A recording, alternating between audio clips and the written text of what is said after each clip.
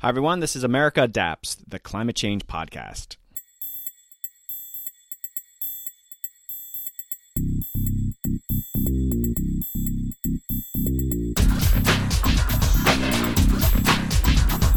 Hey Adapters, welcome back to a very exciting episode. We're talking about building urban resilience to extreme heat on today's episode. Joining me is Dr. Ladd Keith and Dr. Sarah Miro. Sarah is an assistant professor at the School of Geographical Sciences and Urban Planning at Arizona State University, and Ladd is an assistant professor in planning and chair of the Sustainable Built Environments at the University of Arizona. You probably recognize Ladd, he's been on several times before. They co-wrote a new book called Planning for Urban Heat Resilience. It just came out and they're on to share what's in the book and how it could be helpful in your adaptation planning. Extreme heat is the most dangerous impact for climate change, and it frequently gets overshadowed by other impacts like sea level rise, drought, and flooding. It's a great conversation with two of the world's leading experts on the subject of extreme heat. Okay, upcoming episodes. Dr. Catherine Mock of the University of Miami joins to discuss the recently released IPCC report in the chapter on adaptation. We'll also discover how Colorado is approaching climate adaptation. Aaron Sikorsky, the director of the Center for Climate and Security, will come on to discuss national security and climate change.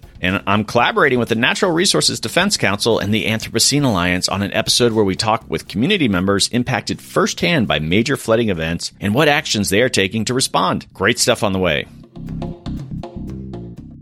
Hey Adapters, I like to think I am insatiably curious about the world. I don't need to become an expert in these things, but give me some substantive insight and I am all in. How to play blackjack, how to tell if rain is coming by looking at cloud patterns. What exactly caused the Cuban Missile Crisis?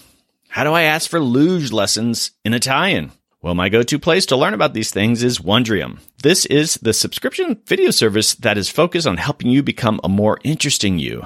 Explore audio and video courses on hundreds of topics taught by university professors. Documentaries to help you learn more about the world around you. Also find video tutorials that teach you new hobbies like photography, cooking, crafting, and about health and wellness. All of Wondrium's content is world-class and presented by experts who all know their stuff. And it's always ad-free. We all consume information in a variety of ways. Wondrium has you covered. There's a Wondrium app, and you can watch or listen just like a podcast. They also make it easy so you can toggle back and forth between devices, your computer, smartphone, internet-connected TV. I always listen when I'm taking my son to climbing practice. It's a bit of a drive, so it's time to get a lesson in. I just listened to an amazing Wondrium program called Solving for Zero. I've mentioned this before, but there are 10 episodes. I watched one on adaptation before, but now enjoying the one called How We Transport Things. They distill the climate crisis into the fundamentals of what we need to do. Very practical. And again, each episode is grounded by experts in these topics. For those of you in the climate space and you think you know it all, well, you don't.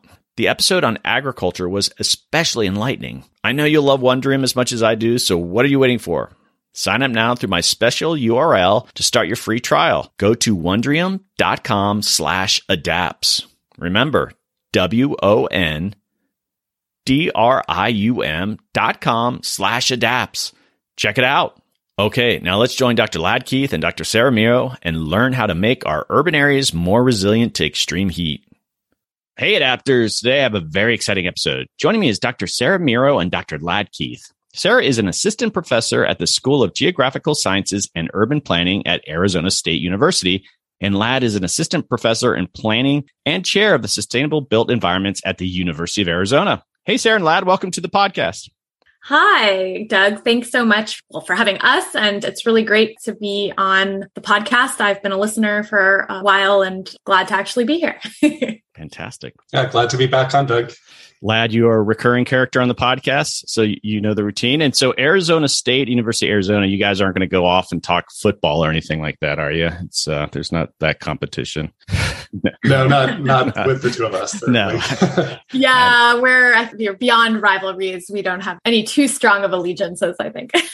Okay, fantastic. So again, we're talking about heat here. You guys have a new book out, and we're going to be talking mainly about that. And I have said ever since, Ladd, you came on originally that I need to make up for lost time talking about climate change and extreme heat and what it means. We're going to talk about your book, but first off, we're going to just give people a bit of grounding if they haven't listened to previous episodes. And Ladd, I'm going to start off with you. Let's just talk more generally about heat. Why is it relevant to climate adaptation? And, kind of set us up with what we're going to talk about in the book.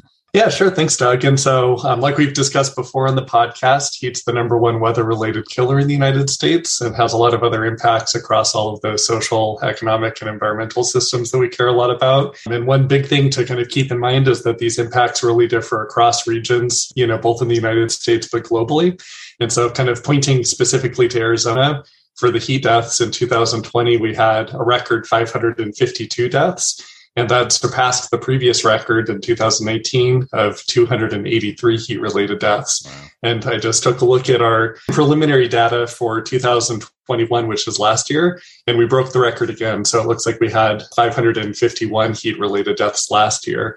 And so kind of we're trending certainly in the wrong direction here, specifically in Arizona. And it's important to note that those heat deaths occurred outside of those officially declared heat wave periods. So those were just kind of in our chronically hot temperatures.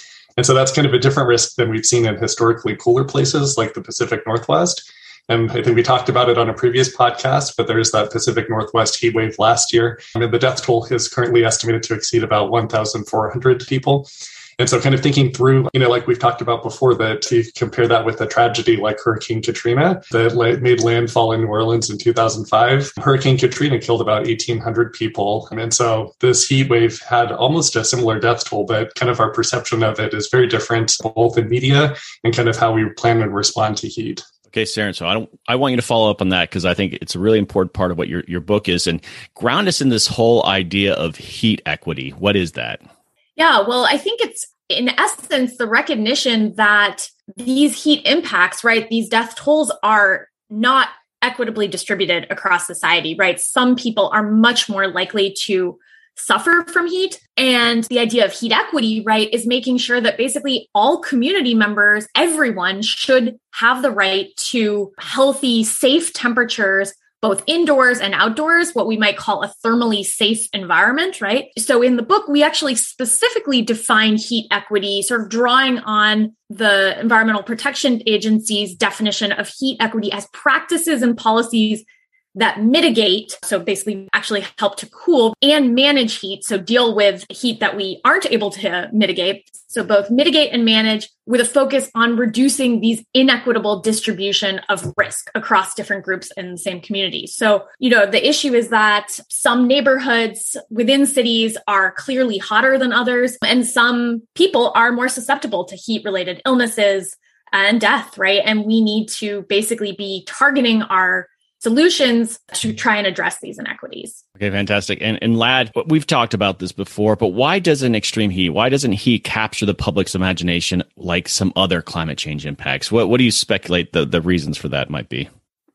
Yeah, so I think kind of going back to that Hurricane Katrina example, of course, with those other climate risks like hurricanes and wildfires, they're much more visible. And so certainly we're a visual species, right? Humans look at things and we pay attention to things that look scary. But heat is largely invisible except for those, like Sarah was talking about, that it inequitably affects the most. And so for a lot of us, particularly, those that are highly educated, have high income jobs, we have houses and air conditioning and probably cars. A heat wave is going to impact us much, much differently than those that have lower quality housing, maybe less access to energy for air conditioners, maybe less safe workplace or school environments too. And so unfortunately, a lot of our decision makers probably don't experience heat in the same way that a lot of the population that's most affected by it. So I think there's a lot of reasons that have led us to discount heat as a risk compared to, again, sea level rise, flooding, drought, and wildfire. So let's just jump into the book, and it's called Planning for Urban Heat Resilience. And for my listeners out there, this book is free, and there's a link in my show notes. So if you want to click that on and actually kind of look at it as maybe you're listening to this, that's an option there for you. And let's talk a little bit about the history of this. I think I may prompt you a bit there. I guess there was a workshop in Chicago that you two kind of first started thinking about this. Yeah, Doug. So it's kind of a funny story because the story of how we came to the book is sort of the story of how Sarah and I started to collaborate. So I was remembering back, it was NSF workshop that Sarah and I both attended in Chicago a few years ago. And I think, Sarah, if I'm right, we were kind of just chatting about climate change and urban planning and like heat being something that planners just hadn't focused on a lot. And it was something that I had already been looking at, but was kind of interested very much in your take on it too. And I remember that we kind of landed on the idea that, you know what, we should do like a lit review paper for it. And wouldn't it be interesting if we did a survey for it too? And I think, Sarah, if I remember correctly, you convinced me to sit down in the hotel lobby and we just literally kind of hammered out some of those survey questions right then and there, right? Yeah, absolutely. That's my memory too, is that I think we kind of came to the conclusion that we both assessment out there of like what the current state of planning for heat was. People were increasingly recognizing that this is a problem and this is a climate and weather related, hazard that we really do need to be thinking about and taking seriously. But I think we just didn't really know. There hadn't been a lot of research in terms of like what cities were actually doing about it, right? Like how were they thinking about it? What information were they using? Like what actual strategies were they implementing? And that was the idea with the survey. And then similarly, in terms of research, I think, hadn't really seen a good synthesis of what is the current state of the literature and research on heat planning either. And so, we sat down and sort of thought through that and ended up deploying a survey across the US of city planners and also to sort of planning professionals more broadly to try and understand that. We did a systematic review of the literature on heat planning. And then, I'll let you sort of tell the story of the workshop, which since you really led that effort and which ultimately led into the APA book. Yeah, absolutely. So like Sarah was saying, those kind of led us to really want to pull together decision makers across like federal agencies and, local folks that were really engaged in heat planning. And so we tried a few ways, but we eventually got the Aspen Global Change Institute to co-host a national workshop that was virtual due to the pandemic, of course, but called the Advancing the Theory and Practice of Urban Heat Resilience. And so, Doug, I think you were actually an attendee at that workshop because I wanted to get you kind of involved in the heat world a little bit more too. But kind of where that led was we had some really good conversations with all of the attendees and the workshop participants about what the state of urban heat resilience was. And one of the folks that we had specifically invited was an American Planning Association editor, just to make sure the APA as an organization was involved, because we both are obviously like in the planning scholarship world. And what happened after the workshop was the APA editor reached right back out and said, we kind of convinced her through the workshop that heat was something that APA needed to take a stronger stand on. And we certainly kind of had positioned ourselves at that point to be the ones that she was interested in having us write the book for. And so I think kind of the exciting part for me, at least, is the APA has been publishing these reports since 1949 on a whole range of planning topics, of course, over the 60 years plus that they've been doing them. And this is the 600th advisory service report that they've published. So 600, but it's the first one that touches on heat, specifically heat as a comprehensive guidance document. So it really kind of shows you that this really is an emerging issue for communities and the planning profession specifically. Great. The whole story, it led to something very useful, and that was very smart by the editor. You guys plotted it out very well. Good for you. And Sarah, ground us in the topic of the book. What exactly is urban heat resilience? Sure. In the book, we really emphasize that urban heat resilience is about both mitigating and managing heat, right? So that's, again, trying to actually cool the built environment and also prepare and respond to any heat that we're not able to mitigate. And then it's both about sort of chronic heat, right? As well as more extreme heat, like sort of classic heat waves that we think about. So that's sort of generally what we're talking about when we're thinking about urban heat resilience. But we specifically define it drawing on a definition of urban resilience that some colleagues and I sort of put forth quite a few years ago. We define it as the ability of an urban system, and we recognize that this includes social, ecological, and technical systems, right? So the ability of the city, and that those are going to cut across sort of spatial scales, temporal scales, to maintain or rapidly return to desired functions and improve quality of life in the face of chronic and acute heat risks, and to quickly transform systems that limit current or future capacity to adapt to extreme heat. So a lot of words, but essentially what we're saying is that it's about being able to cope with heat risks, right? To change systems that are making it currently difficult to deal with these risks. And therefore, heat resilience is about not just, kind of bouncing back from a heat wave, right? But actually trying to improve as a result, to constantly improve things and become, better at actually dealing with this hazard. And this next question I want to ask you both, because it'll be interesting to see how your answers differ. But Lad, what are the biggest takeaways from the book that you see? That's a great question. I mean, there's so many takeaways, honestly, but I think one of the things that I realized so I obviously think about heat all the time and talk about heat all the time, kind of work on it all the time. But I think the book was a really good exercise for me personally to go through and kind of put all of my thoughts down and all of Sarah's thoughts down kind of collaboratively, obviously, in one place. And differently than a journal article, obviously, we had to translate this into as plain English as possible for practitioners to make it very practice oriented and useful. And one of the things I realized was that there are actually a lot of useful information sources out there, but they're kind of scattered all over the place, like we see for other climate adaptation efforts. So kind of information that's scattered all over the place. And since heat is a new topic to the planning profession and to local governance as a whole, kind of a less understanding of how to use the information sources, even if you know that they're out there. So one of the things we tried to do was plainly explain that, there's national programs for developing urban heat island maps through NOAA, but then also there's, national data sets of urban heat island maps through organizations like the Trust for Public Land. So that information is largely out there if you're interested in obtaining it. Similarly, communities can look at things like the CDC Social Vulnerability Index. EPA has a new environmental justice screening and mapping tool that have different layers of information that are very important for kind of heat-related efforts and that show things like heart disease rates and asthma rates that are closely related to the heat-related illnesses. And just kind of pulling all that information together in one place, but then also describing very plainly how communities can use it. And so I think one of the things that we try to make the point in the book of is that communities can't and shouldn't be waiting for perfectly tailored information, but there's so much out there right now that they should use what's available to start today on it, not wait any longer. Lad's right. There is a lot in this book, but Sarah, what do you think were some of the biggest takeaways for you?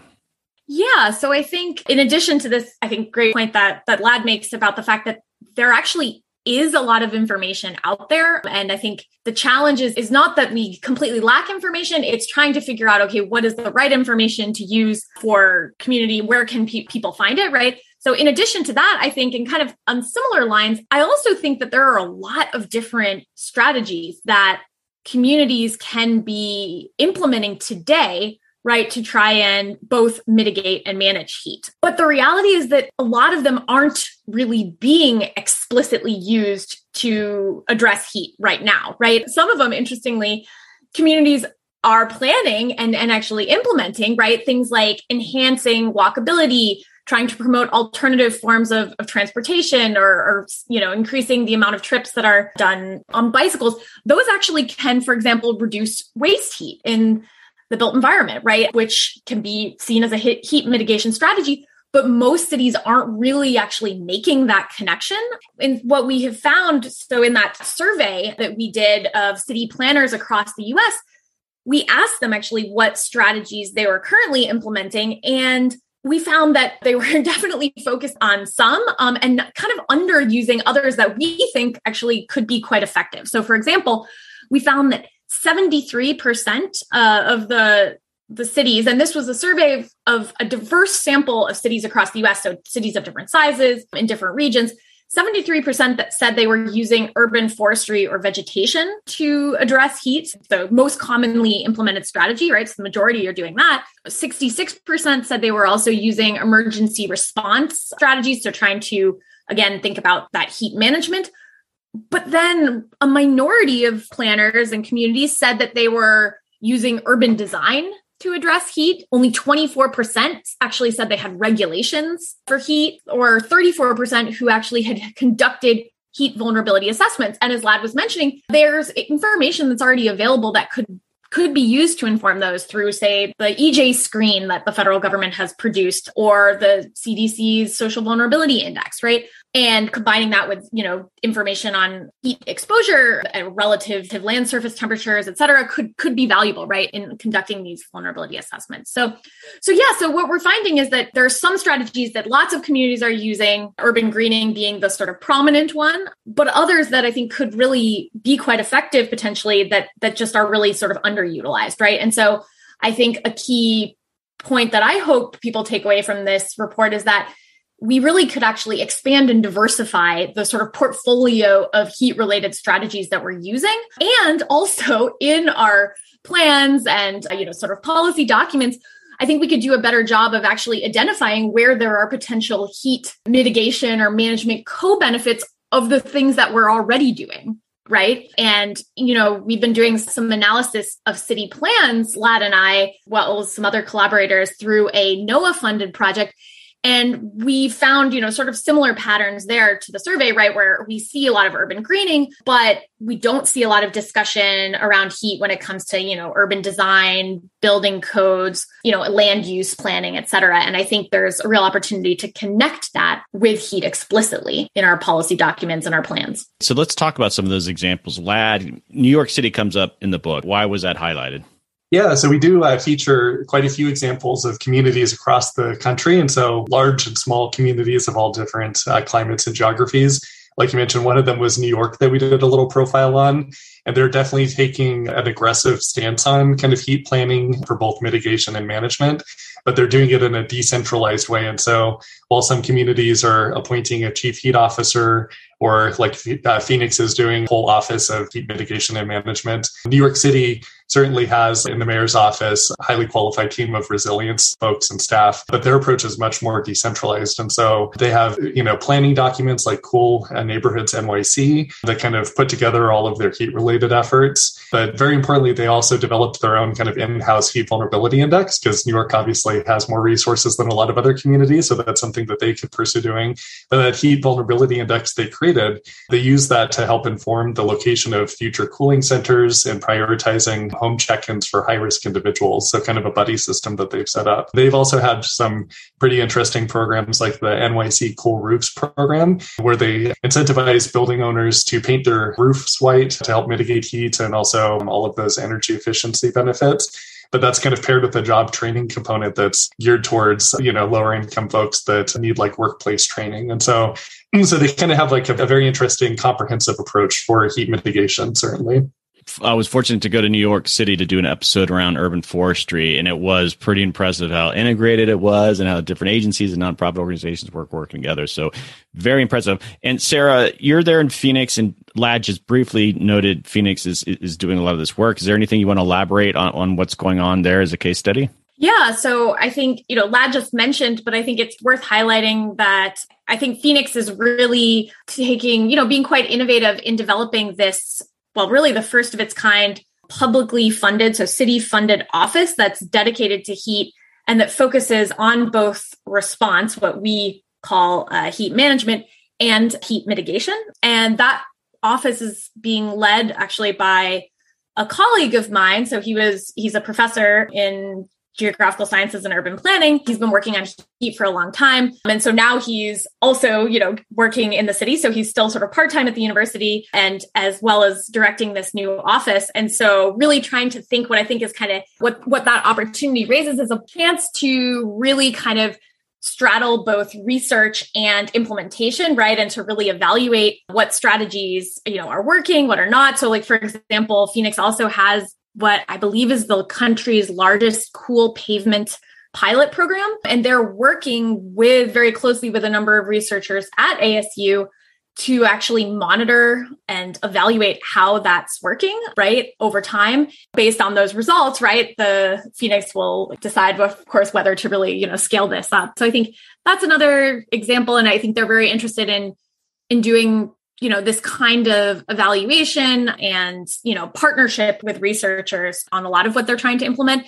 Another thing that they're thinking a lot about is tree canopy expansion. So again, urban forestry. And in particular, I know that the city is quite focused on how they can do that equitably, which I think is very admirable. So really thinking about, okay, how can we address right now a pretty notable disparity in tree canopy cover between lower income and wealthier neighborhoods? And how do we basically target our urban forestry and tree planting efforts, to these neighborhoods that really need it most? And I think, another thing that Phoenix has, kind of for really been by necessity, right? Thinking about heat for quite a long time. So like they have this regional heat relief network that has been working and bringing together a lot of different partners, different levels of government to try and basically, reduce heat impacts and, try to stop this increase in heat deaths, which Ladd talked about in the beginning of the podcast. Ladd, there was a section in, we're not going to go over the entire book, but what stood out for me is it was called Addressing Urban Heat Across the Network of Plans. Now, what does that mean?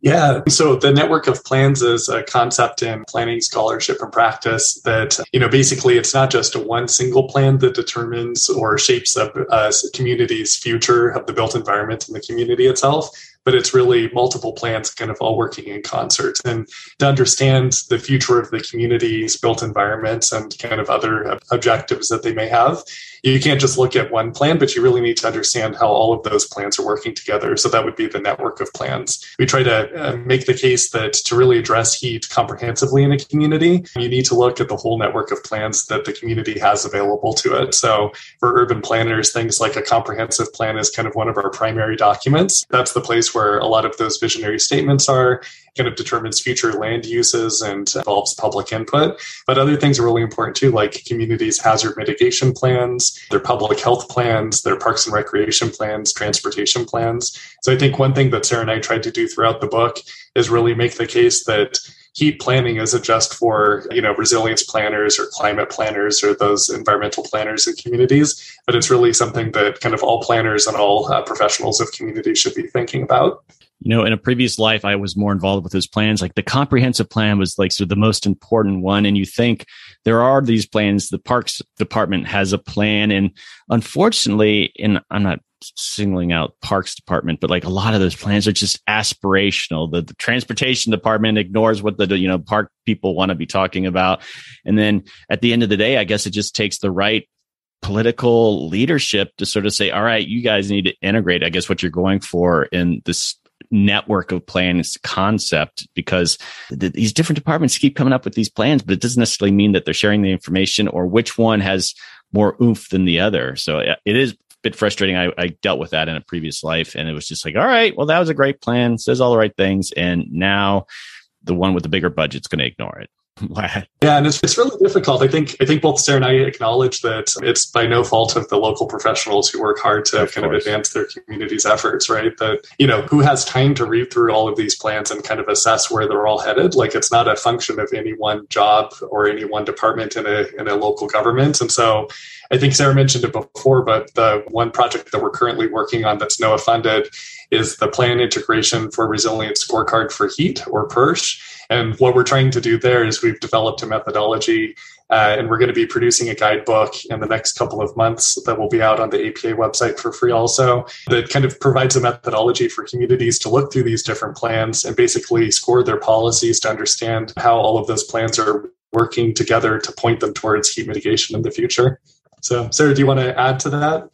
Yeah, I think, exactly that our goal with the PIRSH is basically to help communities to recognize where they potentially have, either inconsistencies, right? Or could also see those as opportunities to build synergies, right, between these different planning efforts. And I think you're exactly right, Doug, that often some of these plans end up getting developed and sort of sit on a shelf, right? And I think one of the ways that we as planners can try and reduce that is to actually explicitly connect them, right, to other plans that are more likely to get implemented, right? And make sure that they're not inconsistent, that they actually, are explicitly connected and that they are working as a network. And that's really the idea of thinking about plans as a network. The goal of this Plan Integration for Resilience Scorecard for Heat, as well as it's sort of based on the Plan Integration for Resilience Scorecard, which was initially developed by Phil Burke, who's now at UNC Chapel Hill, and some colleagues. They've first sort of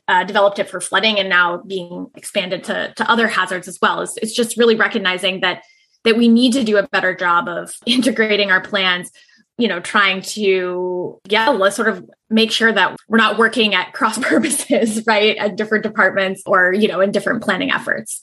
Okay, Sarah, I'm going to keep you on and let's talk about someone out there. There's all this adaptation planning that's starting or it has been happening. How can people or the people that are responsible for these things better integrate heat into holistic climate adaptation planning?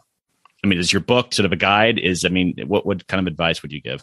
Yeah, I think that heat needs to be included in any kind of climate adaptation. I think the same sort of best principles of what we want to see for climate change planning more broadly apply to heat. In fact, we actually, in sort of developing our principles in this book for what planning for heat resilience should look like, we sort of drew on 7 principles that I had proposed along with Sierra Woodruff, who's formerly at Texas A&M. And we published in an article for the Journal of the American Planning Association where, we basically said that plans that, strong climate change planning should have, ambitious goals, associated metrics of success. We need to be really including, a strong, what we call a fact base, which is, climate information. We need to be using diverse strategies. We need to be engaging the public, right? Really thinking about justice and prioritizing that. We need to be coordinating, right? Across different departments, different sectors, different plans. We need to actually be implementing and monitoring what we're doing. And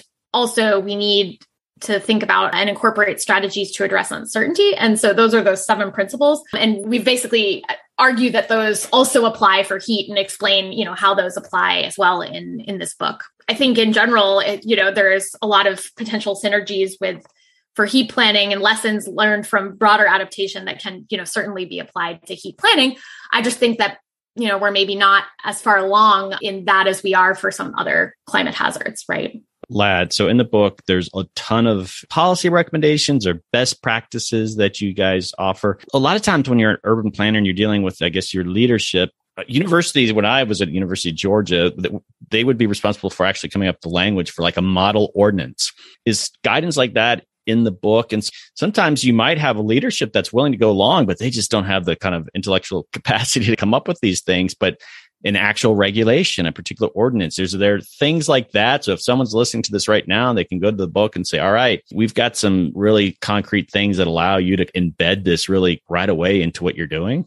Yeah, and I think that's the role that those case studies really play for the book, because we certainly drew from all of the case study examples that we knew about and we could find through our research that do have exactly what you're talking about, Doug, kind of regulations that you can point to and say, city X, Y, and Z have done this. And honestly, that's how a lot of planning happens. The communities kind of look and see what's been written and adopted in other locations and then modify it for their own purposes. So I would kind of point to, we have a couple examples from Tucson, actually, because Tucson's been doing heat regulations for a little bit longer than many other communities. And like Sarah mentioned, the planning profession as a whole is not using the land use regulation tools as much as kind of capital improvements projects or like those urban forestry and green stormwater infrastructure projects. And so at least for the city of Tucson, we pointed to our infill incentive district, which is our overlay zone to encourage downtown redevelopment, and kind of pointed specifically to some of those, what you're talking about, those exact requirements to provide shade along sidewalks and building windows.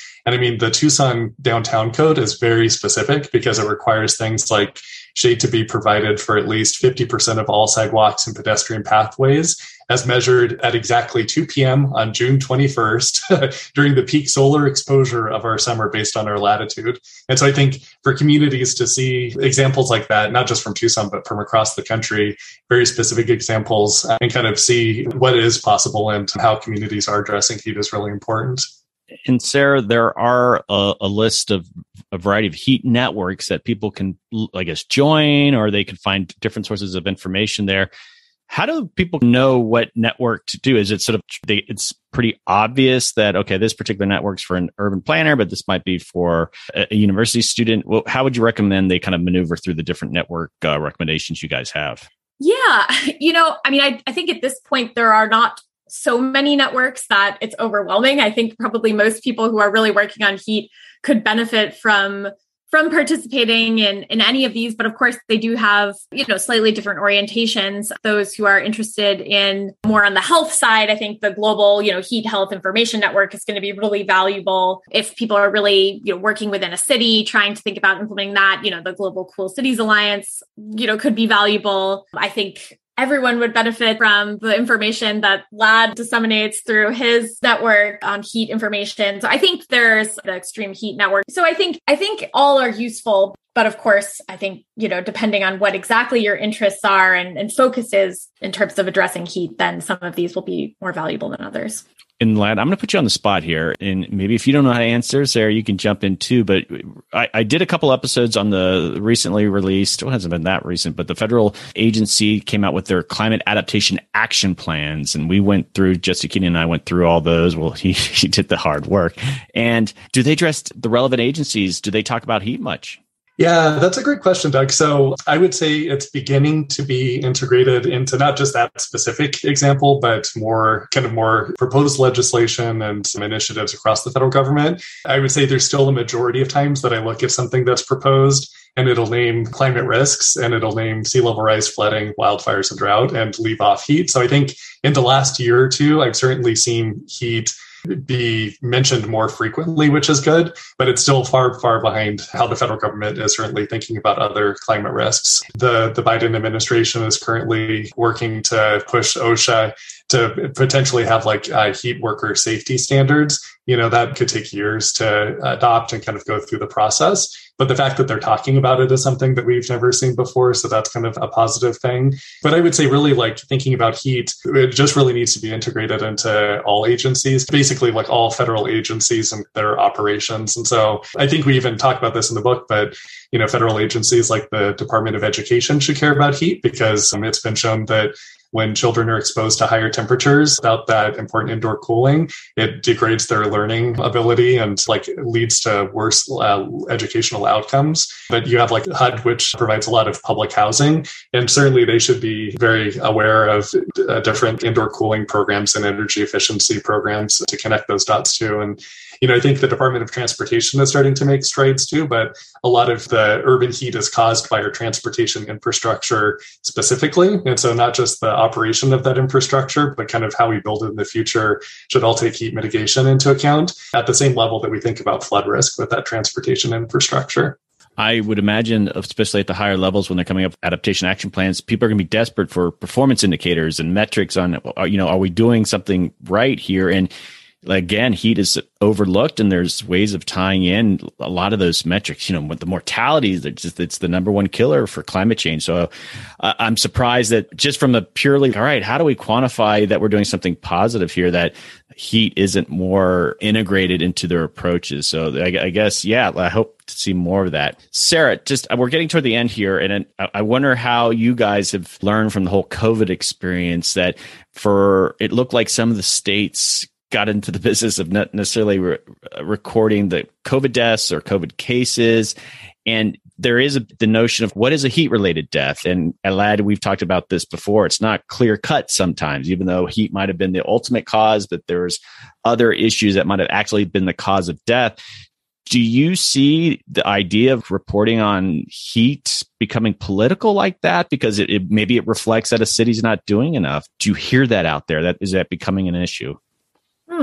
I mean, I have not heard of specific examples of that, but I can certainly imagine that could be the case. And that obviously, if you have your heat deaths are trending upward, that doesn't look great, right? And that definitely is going to be a concern for a community. And I've not heard of any specific example where heat death reporting has been, politicized or they've changed methods. But I mean, I could definitely imagine that happening. I certainly can imagine. Just everyone wants to politicize every bit of data out there. All right, Lad, give us, I think you guys had some partners in this that you want to acknowledge. Yeah, definitely. So I think the other thing Sarah and I probably learned through this process is just how many people it takes to produce a publication like this. So, of course, the American Planning Association was instrumental for even giving us kind of the platform to pursue this project. NOAA with the grant to make this a freely available resource. And to me, that's really important that it's not just a resource for APA members, but anybody can download it. And Sarah and I wrote the book in mind for not just planners, but all community decision makers to hopefully draw some lessons from. And then we had quite a few peer reviewers, right, Sarah, that I think all contributed a lot of insight into the review of the book. And then 2 students specifically. So Erica Schmidt really pays to have a student. She's a Master of Architecture student now and helped us with some of our amazing graphics and kind of bringing our thoughts and concepts to visual life. And then Shaylin, who's a student at ASU, who helped us do some of the background research for the report too. Okay, last question. And I'm going to start with Lad just because he's done this before, and then it gives you a moment to think about it. Sarah, if you haven't thought about it. Lad, if you could recommend someone to come on the podcast, who would it be?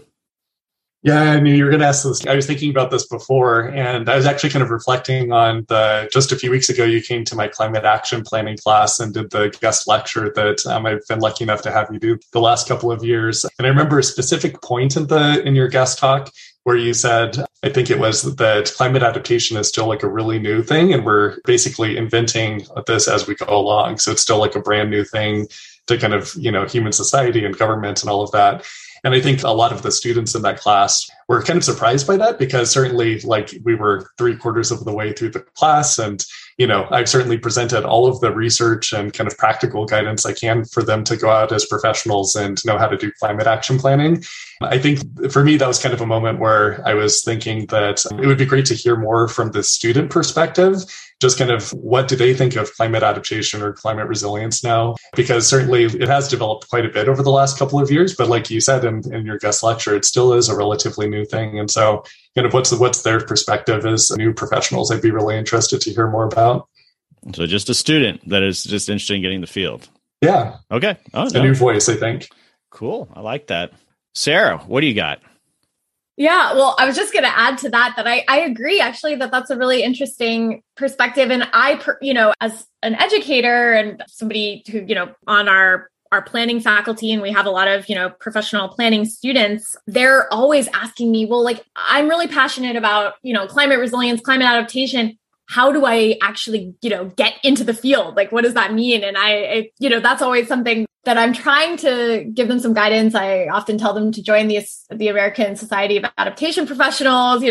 I have recommended your podcast before, but I think I think we're still figuring that out, right? And I agree with that I think it's still developing as a profession. And so it would be interesting to hear what students have to say about that. So I'll second that one. But I think if you're, interested in expanding more on this issue of heat, right, and how we actually adapt this, then I would potentially recommend my colleague and now the City of Phoenix's director of the Office of Heat Response and Mitigation, Dave Hondula, because he has been working as a researcher for a long time on heat. So he really, has thought a lot about it. And now he's actually trying to put that into practice. So bridging that academic practice divide and local and, working really in local government. And just in talking with him, he's gotten a lot of insights, even in just a few short months on the job. He's quite busy these days working his multiple jobs, but if you could get him on the podcast, I think he would have a lot of insights into some of the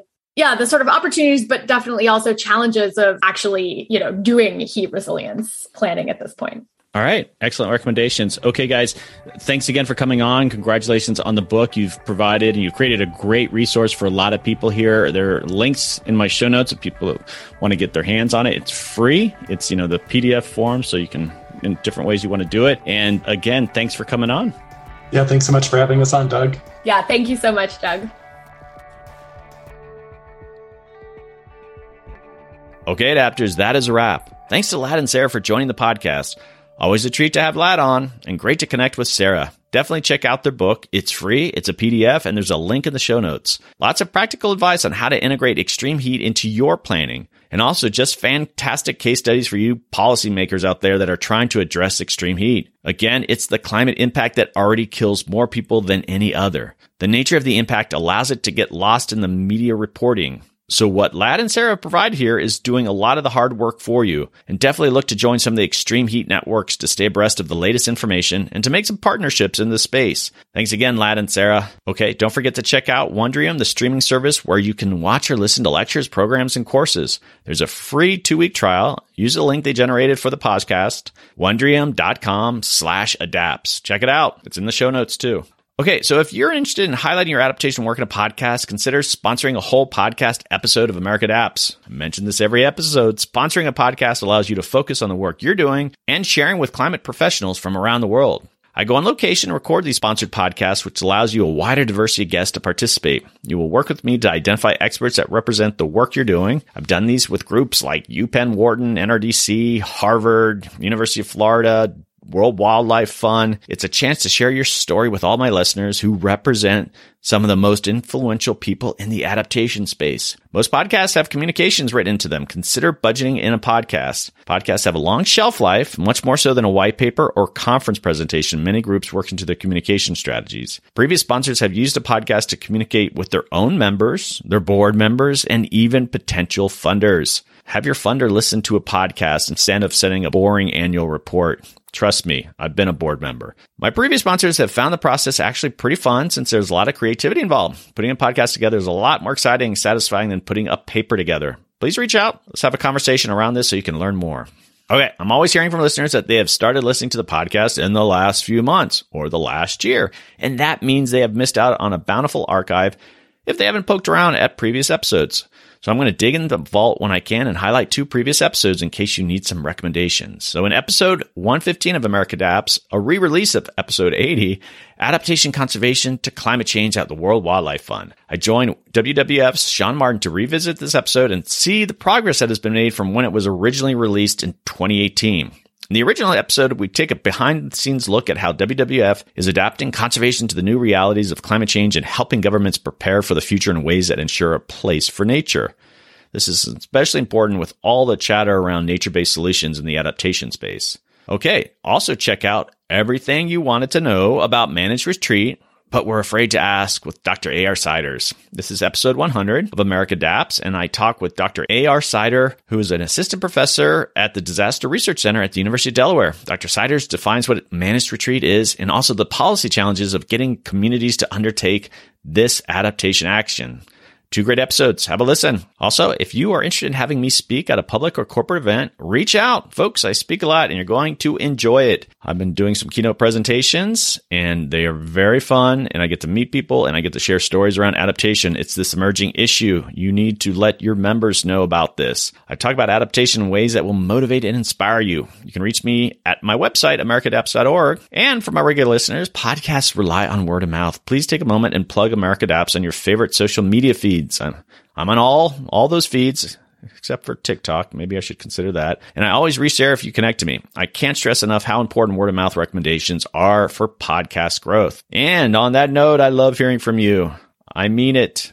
You guys reach out and it gives me insight to who's listening. Sometimes it leads to a Zoom call and I get to meet you and learn about what you're up to. And maybe we brainstorm on a potential episode. Seriously, it is the highlight of my week. I'm at americaadapts@gmail.com. Send me an email. Okay, adapters, keep up the great work.